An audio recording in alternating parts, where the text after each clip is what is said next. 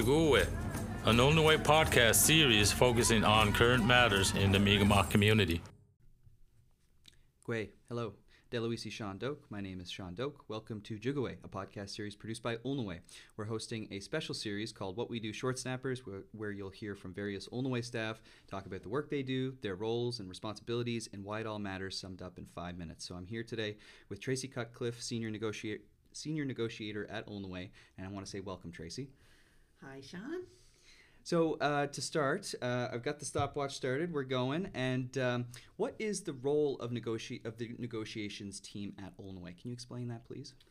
Well, we have a number of specific responsibilities, but if you look at the component of Olduvai's mandate around implementation of rights, that's really what we follow for our direction on all of the work that we do. We are really trying to achieve outcomes that fit with that mandate from the leadership. So what are some examples of the kind of work that Olduvai's negotiations team deals with?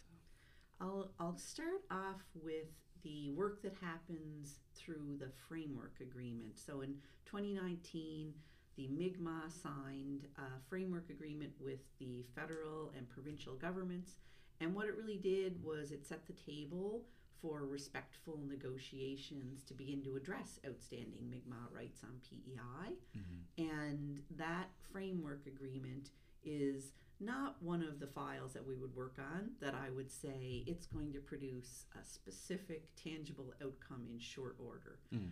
That's the kind of place where we're dealing with the bigger issues that are going to take a longer period of time, because they should take a longer period of time. You know, it's taken 300 years for the Mi'kmaq and the two or other orders of government to be where they are now. It's going to take time for the Mi'kmaq to have their self-government rights recognized and implemented in a way that fits what the Mi'kmaq want to see happen. So at that table, we continue to deal with incremental items like, how do we begin to start to look at expanding land access for the Mi'kmaq on PEI? What kind of mechanisms can we use? Are there any short-term agreements that we can begin to work on that will improve and increase the self-government capacity for the Mi'kmaq leadership in PEI? Right. So that's kind of one of the bigger overarching responsibilities for negotiations. And then beyond that, we have some very specific files that we lead, and we've got files, for instance, on specific claims.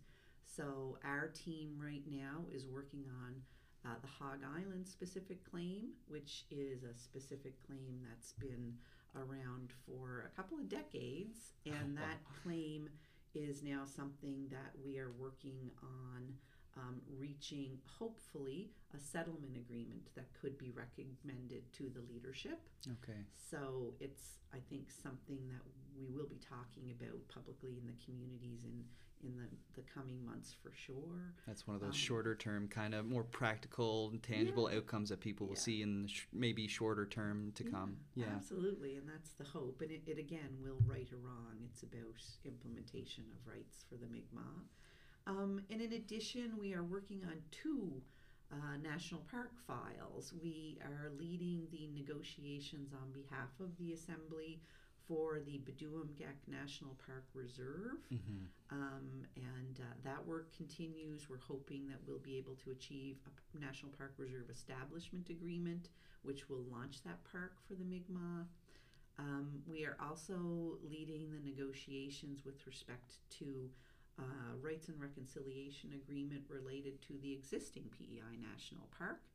And our hope is we will work towards an agreement that recognizes the Mi'kmaq as co-managers of that existing national park.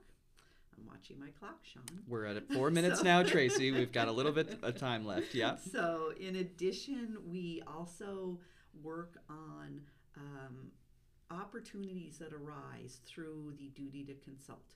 So my colleagues that run the duty to consult functions here at Olduvai, when the Crown sends a notification for an activity that could potentially negatively impact Mi'kmaq rights. If there is an opportunity for that file to become a negotiation that will create a practical benefit for the Mi'kmaq, it comes over to us and we take that on. Right. And Wendell did mention that to me. And I think it's interesting to see how the different teams or departments at Ulnaway kind of overlap and work together and connect. And we're at about 4 minutes and 49 seconds now, so we've reached our limit. But I just want to say, Willalan, thank you for taking some time to explain some key aspects of Ulnaway's negotiations team. Hopefully people can gain a better understanding of the work that you and your team are involved in. And thanks for being here today, Tracy. Oh, that was fun, Sean. Thank you very much. It was short and painless, I hope. And Willalio, to those who are listening, stay tuned for our next What We Do Short Snapper episode. I'm Sidnogama, all my relations. To find out more about Ulnaway and the Mi'kmaq rights reconciliation process, visit ulnaway.ca.